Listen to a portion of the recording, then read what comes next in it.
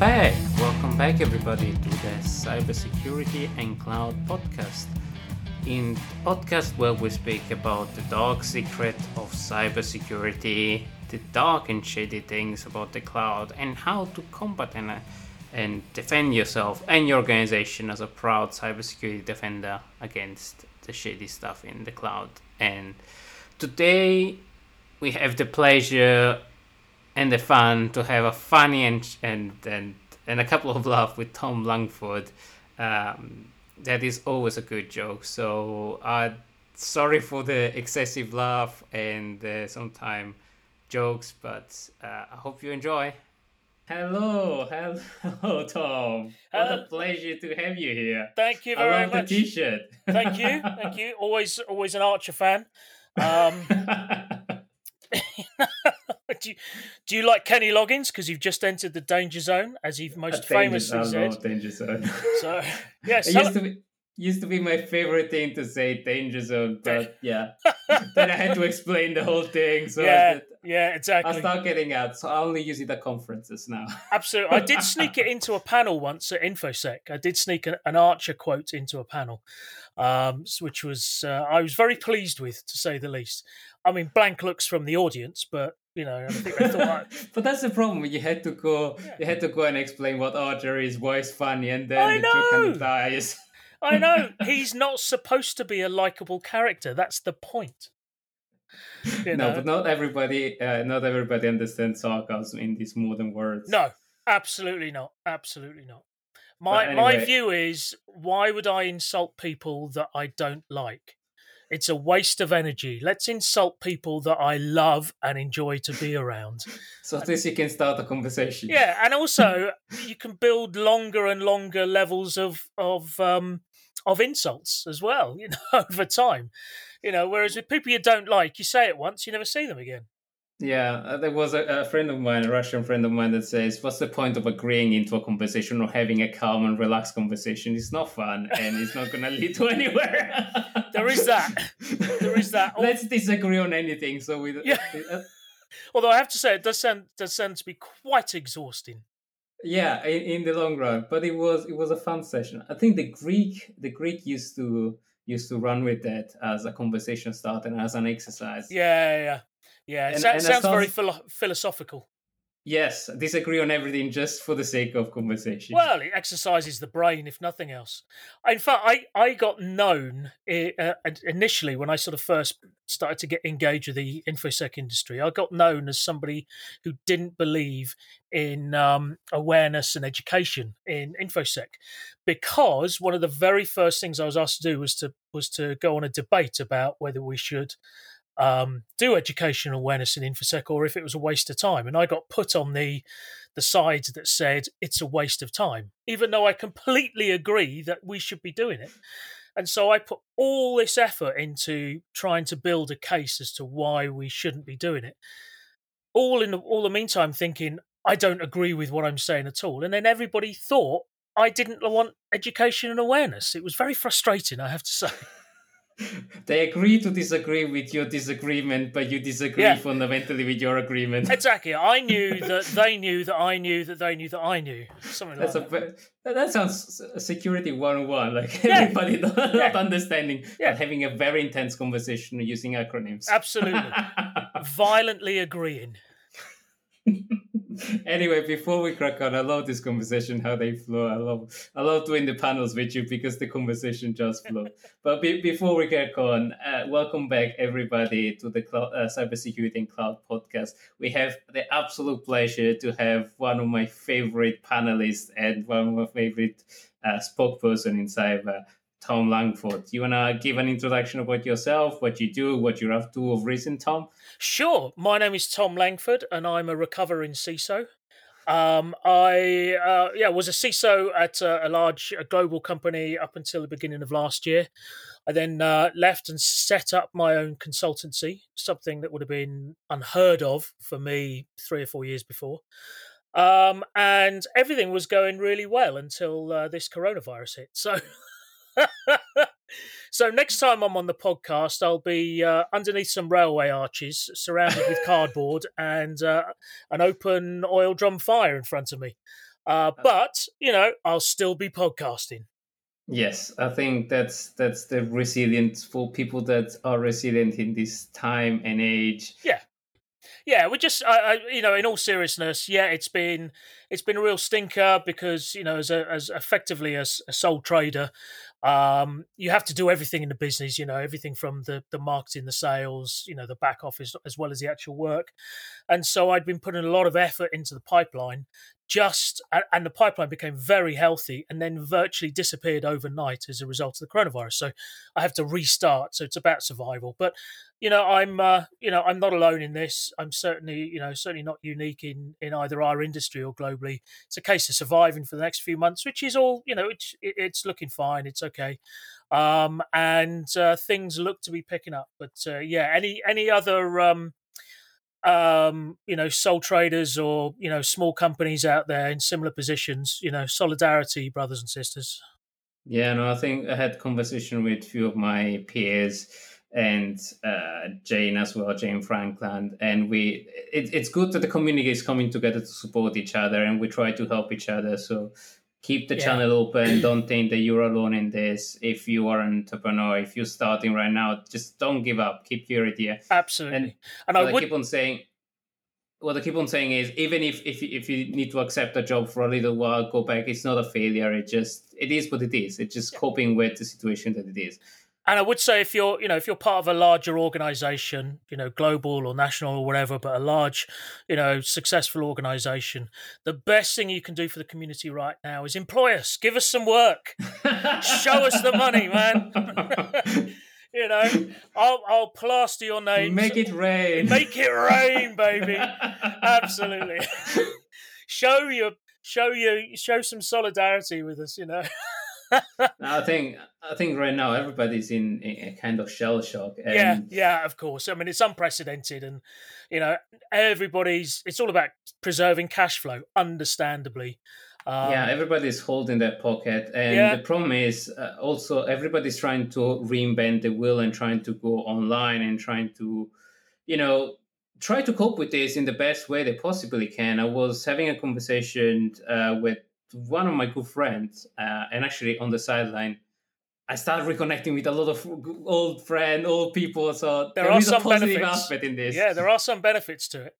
But he's working in the public sector in Italy, and he said everybody started working from remote, and they have absolutely no clue about how to do secure Zoom, how to share credentials, how to use applications. So an organization don't know where to go for this. Yeah.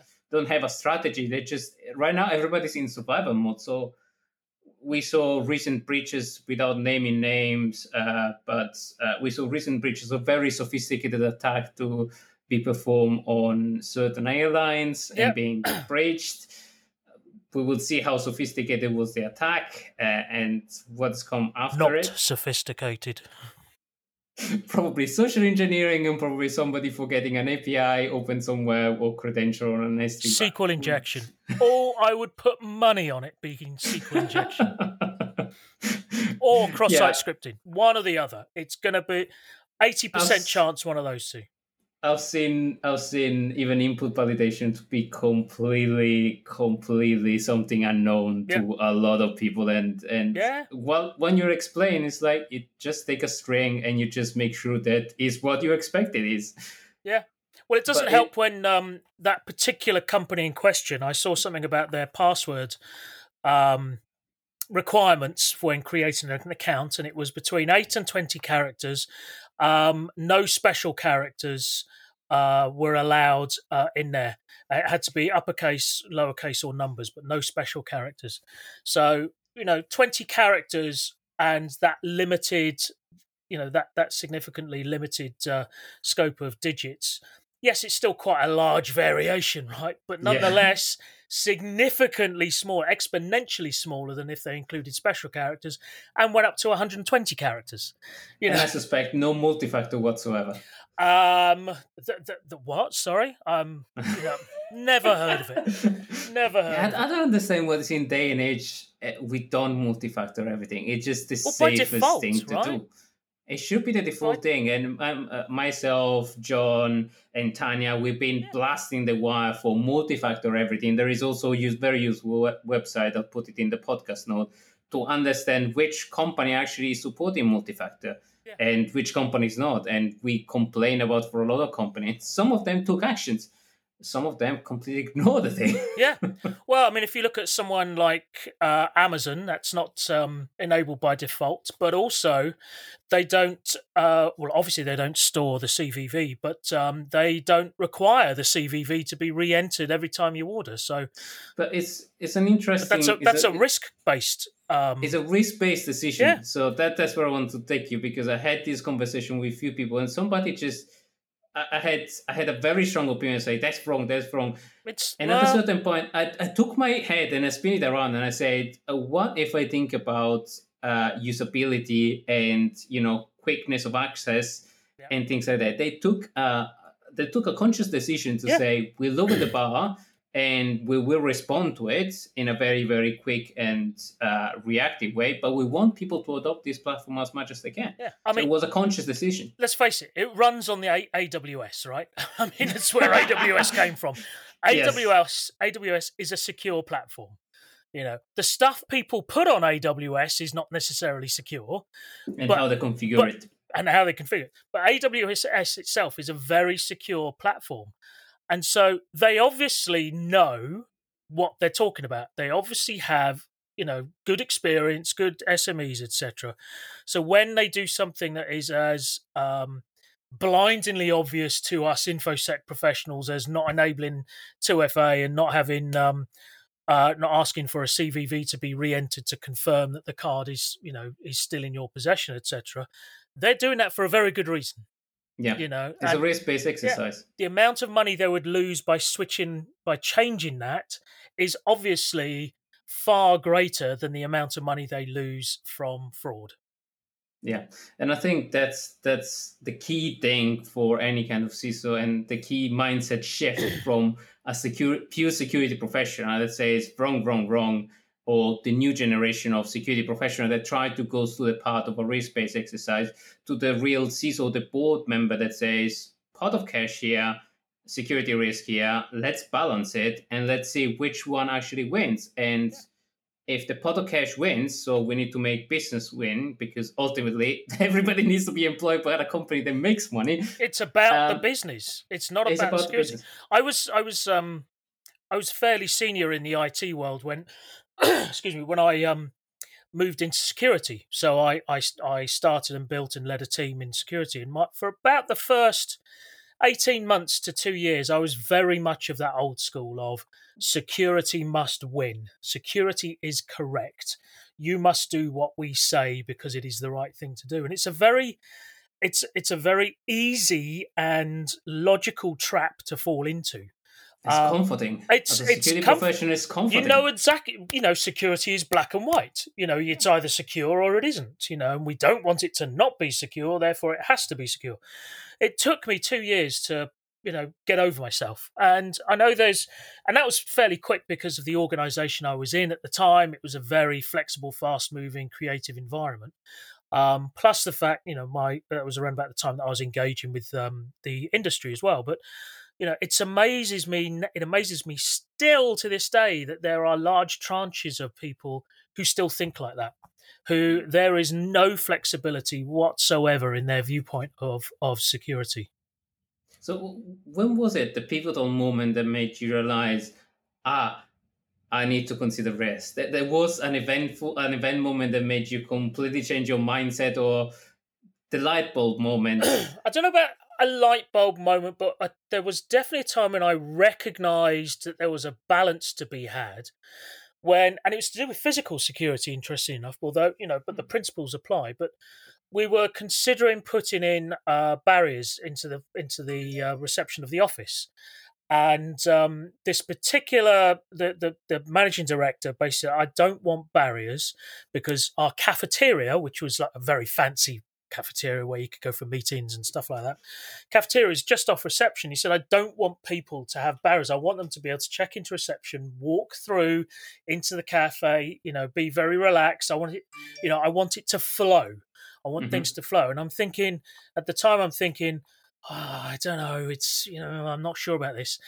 And then one of his senior colleagues said, about the doors going into the various floors, because they were all secured and on access control and all that sort of thing. He said, yeah, and during the daytime, we should open all the doors as well so we can have all the creativity. And this managing director looked at him and said, don't be so stupid.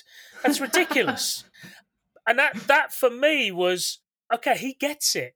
He gets the balance between, yes, we have a business to run. Yes, we have to, there's a perception we want to present to our clients and who we are as a company.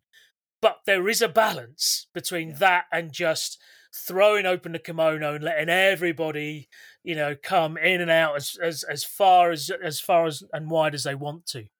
So he did a risk assessment exercise in his head, absolutely. And he said, that's acceptable. That's what got me, and that was very specific to that particular example. Another company would say we absolutely have to have barriers, but for me, it was, okay, the person obviously understands security, but his risk appetite is obviously far higher. That actually on the ground floor, where the doors to the working areas are still secured, but not the cafe, etc., can remain open. But actually not so risk happy, that is happy enough to throw open the rest of the doors. Everything else. Yeah, exactly. So that was a really, that was a bit of a moment for me, because actually just finding that balance was the right thing. So it wasn't Zero Trust Network. There was still the perimeter. No, absolutely. Sorry, I had to throw it in there. No, I'd love, Zero Trust. I'd love to have Zero Trust, but there's only one company I know that's actually done it completely. And that was one of the subsidiary of Google, who was set up to show that Zero Trust works. So the people that built, that built it and want to market it are the only company that have managed to set it up, and only in the subsidiary that was able to build it and market it. Well, this is a good example. Lead by example, small example is a proof of concept. It's a good white paper, to be honest with you, and it's a good, for want of a better term, it's a good example, a good thing to aim for. But there is so much security debt in virtually every single organization that to go to Zero Trust is a decade in the making, in my humble opinion. Yeah, no, I agree. I hear people, and I fall sometimes myself on the topic of sexy security topic. Yeah. And then the basic is flow. Like, you can build the wall as high and as strong as you want, and then there is a ransomware that hits you from the back door, and then you completely gone. Your business is gone. Yeah, or the whole Zero Trust thing, and it's like, okay, but how do we print? Or something stupid like that. Do you know what I mean? How do okay, well, the account department can't now connect to the payroll. Anything. Yeah, exactly. Or we're completely Zero Trust apart from accounts because we don't trust them, and do you know what I mean? It's and they all sit in their offices anyway until now, when they're all sitting elsewhere. Yeah, no, that's a good point. We actually got forced to almost Zero Trust because effectively we're all on internet. Yeah, that's right. So either we have a very strong perimeter, but the attack surface right now is everywhere. I think probably we've reduced the period. When I said it would take about a decade to go from the average company to Zero Trust, we've probably reduced that time frame by about 2 years in the space of 3 months, because people have had to, instead of umming and ahhing about it for 18 months and go, well, would it work, would it not? They've had to make it work. Now they're probably a lot more open to that sort of thing and the flexibility it would bring. But nonetheless, it's such a massive change, especially when you've invested so much in hardware and, architecture and environments. And then everything changed. And then in 10 years' time, it won't be Zero Trust, it'll be -1 trust or something like that, That's my prediction, folks, for 2030. They changed the name. They changed in Gaia or something like that. It started like Zero Trust or Project Zero, yes, and then it got renamed in Gaia from, I think... Is it the X-Men? I don't remember anymore. Forest. No. I think it was the Avengers. The Avengers. I know that character. Yeah. The one in the bright spandex, right? Exactly. Thank you for the beautiful picture and for the audience. Absolutely. To imagine us in spandex. Imagine it. Just imagine it, folks. but there's no trust. Yeah. It's invisible. Absolutely. Anyway. Clear your mind, Francesco. It's stop thinking about me in the spandex. I know it's difficult. I know it's difficult, but But anyway, to apply zero trust, do you have to be CISP certified, and do you need to have a master? Lovely, lovely. Let's get the nomenclature correct. It's CISSP. That's not the ISC squared version of it, but it's certainly the host unknown version of what a CISSP is. But don't get me started on this. So I am not one of the people with pitchforks pitchforks and torches when it comes to the CISSP is a master's, because I think people, well, one, classic internet, people looked at the headline, took offence, and decided that they knew everything that was going on about it. Two, I think ISC Squared didn't actually do their press release particularly well. And three, folks, please just get over yourselves here. Okay, you've all worked very hard for your masters, just as some people have not worked very hard for their masters and got it anyway, and some people have worked very hard for their CISSPs, and some people have been on a 5-day boot camp. You can tell the difference when you actually meet them, right? But most importantly, and I think this, the devil is in the detail, or rather, the reality is when you actually read what it's about, not just the headline, is that it's an equivalence, it's not the same. And it's equivalence that is in the UK and Europe. It's aimed at allowing educational establishments and employers to work out where people are in their careers. So, for instance, if an employer was to say, we need someone with a master's degree. With a master's degree, they can see somebody with a CISSP and think, okay, that should be acceptable as well. They have studied, they have taken an exam, and unlike a master's, they have done continuing education every year for the last however long, 10 years plus for many people. Whereas the masters, have to put the practice. Yeah, the masters that you took 15 years ago isn't relevant anymore. And who knows if you've even worked on it, but you're still allowed to put the letters after your name, right? But anyway, but I digress. But the other thing is, God, I'm looking like Trump here. But the other thing, with these very fine CISSP people, everybody says so. It should be tiny hands. Would be the best. It's the best master's equivalent. But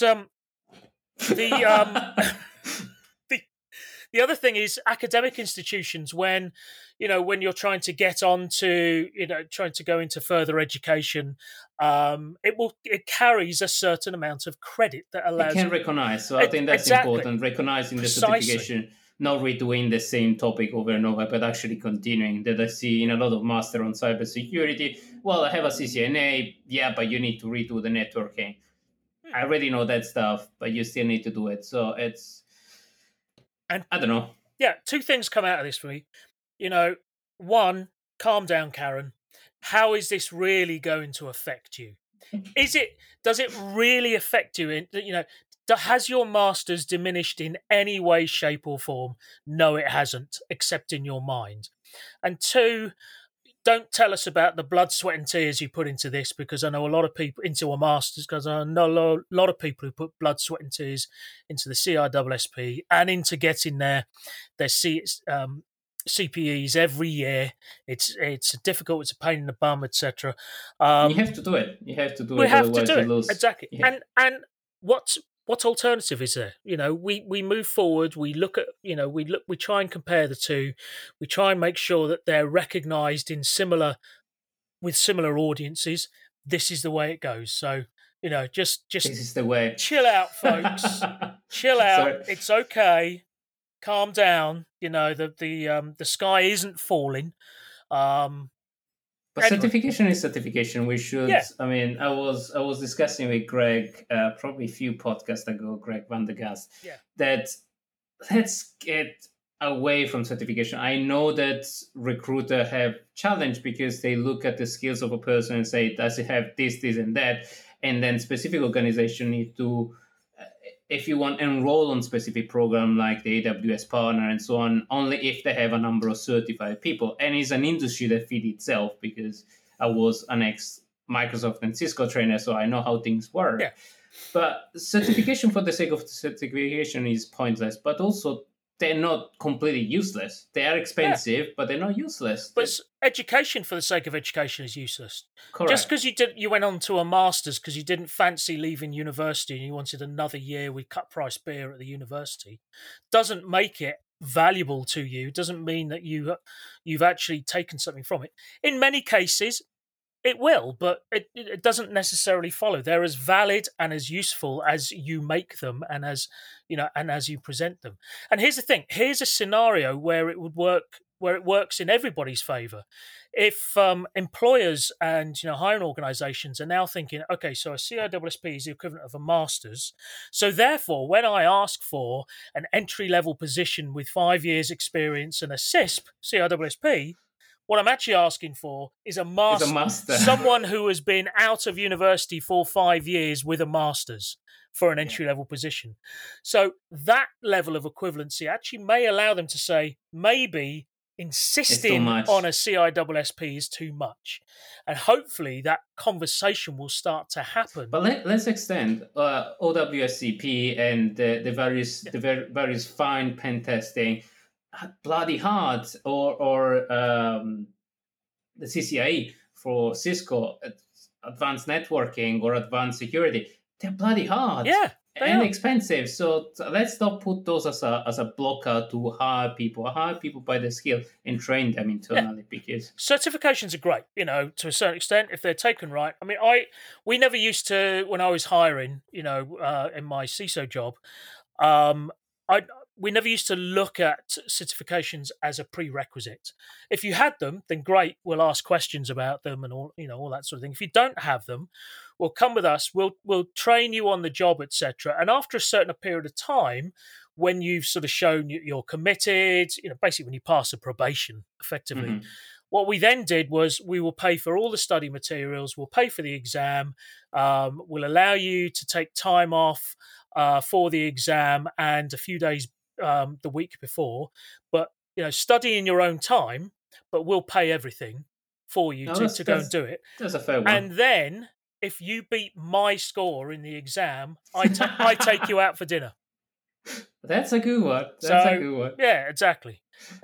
So, well, that's a good incentive, actually. On the subject of incentive, yeah, it became, exactly, and it became a bit of fun. Yeah, absolutely. But I love gamification, but a very informal way of doing it. So I mean, I was just glad for the company when I went for dinner, but but it was but it was seen as something that cemented the knowledge that you already had. Do you know what I mean? Rather than a gatekeeper or a gateway to getting the job in the first place. And that's a brilliant point, Tom. I can't agree more that effectively you do something and then you solidify, because it's pointless if you're certified in cloud and you never spin up an EC2 instance, or you never play around with a PaaS instance. You never touch the cloud, but you're certified. Yeah, exactly. And it takes me back to the master, because on the master you kind of book smart, not street smart. yeah. And in fairness, the masters is a little bit more vocational than, say, the average degree. Because they're very often sponsored by a company. If you're slightly more older in years, but again, you could have gone. And even I, back in the early 90s, considered. When I left university to carry on and do a master's, except my degree wasn't very good. I only got a third-class degree, folks. Don't tell anyone.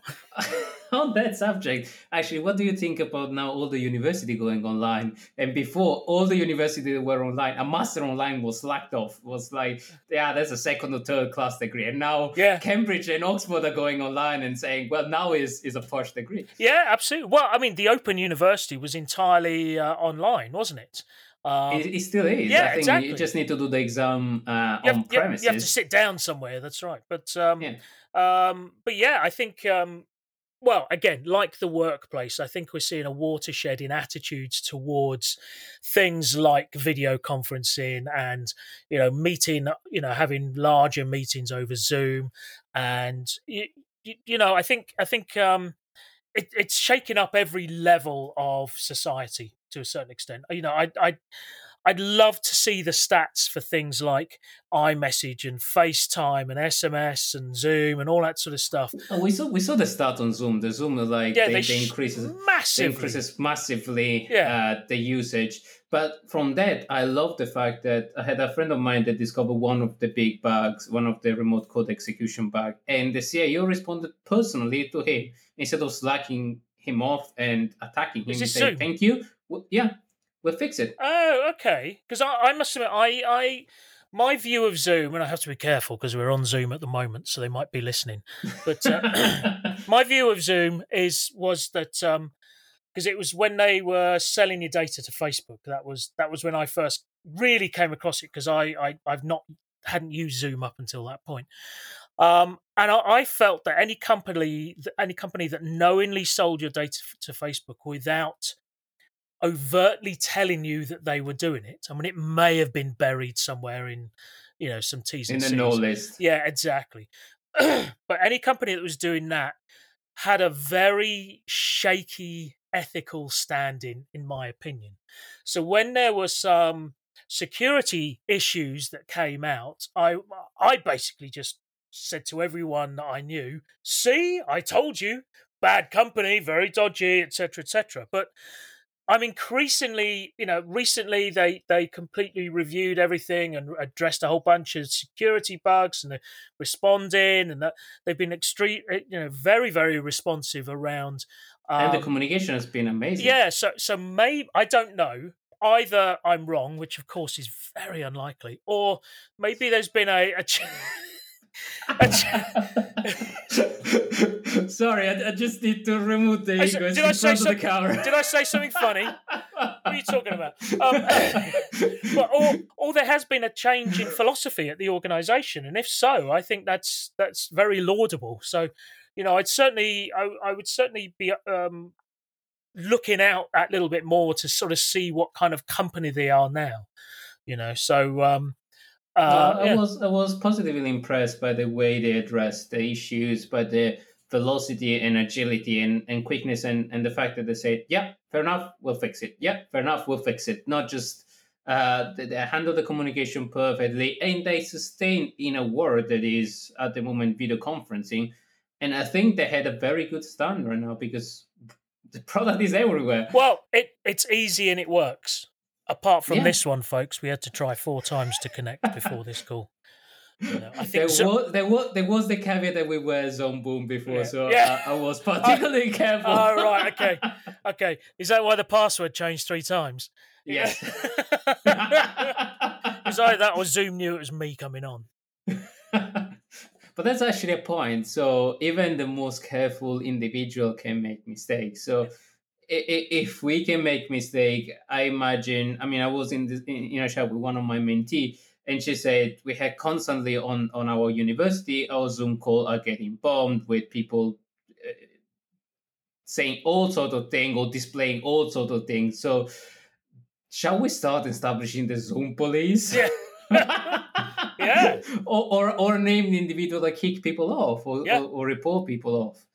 Yeah, that's right. I think it's a completely different world where everybody now is on video, and those are crimes. Those are the crimes in the same way. What we need is an AI-powered bot that uses the blockchain to ascertain who is online and who should be there and who shouldn't be there, so it can then screw up and kick the wrong people off. But, I think you use all the perfect words. Absolutely. Hashtag buzzword. Yeah. If you think you need blockchain, you've asked the wrong question. And you're still addressing the wrong technology. Exactly. And what was the other one? If it's machine learning, it's written in Python. If it's AI, it's written in PowerPoint. No, it's written in sprinkles. Because it doesn't exist. Yeah. I was having a chat with the responsible of Gone, and I said I was doing AI before AI was invented, and it was just machine learning or statistics. Yeah, exactly. It's another buzzword names. Yeah, but it sells. I mean, I was having a conversation with ITSP podcast on buzzword, and I said I am schizophrenic on them because on one point I hate them and one point I love it, because when you have a conversation and you start putting certain words, certain people put them in buckets. Yeah. So if they heard them, they're more positively accepting the conversation. So if a CIO is keep on asking blockchain, blockchain, blockchain, and you can sell a program that has just a word blockchain in it and it's going to make you accept the budget, yeah, why not? It's like, yeah, we're going to try this machine learning on our log for reason that I still don't know, but still give me the budget for it. But have you not just summed up everything that is wrong with our industry in just those couple of sentences? It is, but let's buy something because the CEO said he heard his friend at the golf club say blockchain. I know, but there is one thing that is criticizing, one thing just going with it. Yeah. It's like just having a war about a religious. I'm not accepting religious war. So sometimes you had to just put down your sword and just accepting that you're dealing with people that don't want to do bloody security. Yeah. All right, maybe there was a Jesus. I'm just saying that maybe there wasn't. And by the way, the Earth isn't flat. Okay, I think we said it all. I think it was a pleasure. I think we run almost all on time, and time with you flies, and it's always a pleasure to have a conversation with you, Tom. But before I let you go, can you give considering we are in grim time sometimes, and we will be for a little while, can you give a positive message about life or cybersecurity or whatever you want? Oh, a positive message about cybersecurity. I'll tell you, one of my favourites is I wouldn't say positive message, but kind of like an establishing message is if you're a CISO and your job isn't PowerPoint and politics, then you're probably just a head of IT security. Ouch! That's harsh like sandpaper, but that's why we love you. Come on. So where can we bring it, folks? Bring it. Where can we see you next? So the lockdown has strummed up a lot of sort of online work. So I'm working with the folks with Host Unknown. We're doing a weekly podcast. My series of The Lost CISO, which are the little short films that I've done, that's just released the first episode of the second season this week. Nice. And each episode is going to have an accompanying blog come out on the Wednesday. So the blog came out today. And on LinkedIn, on Twitter at Tom Langford, website TL2security.com. And I'll put everything in the note of the podcast so people and folks can jump on it. Absolutely. And if you want to know why I say CISSP rather than CISP, we can also put the link for that in as well. Yes, please. Share the links, all this stuff. Absolutely. It's been an absolute pleasure. Thank you very much, Tom. It's a lovely conversation. Lovely. Thank you, Francesco. See ya. Bye. And bye-bye, folks from Zoom.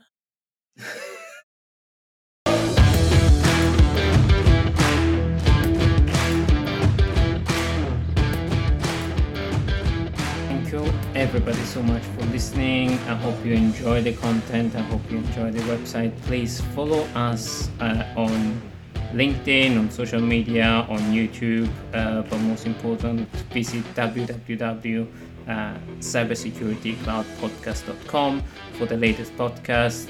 Give us a like on social media, give us a follow on YouTube or any other platform where you're listening to this podcast. I really appreciate your time. And this is your host, Francesco. Stay cyber safe so we are all cyber happy.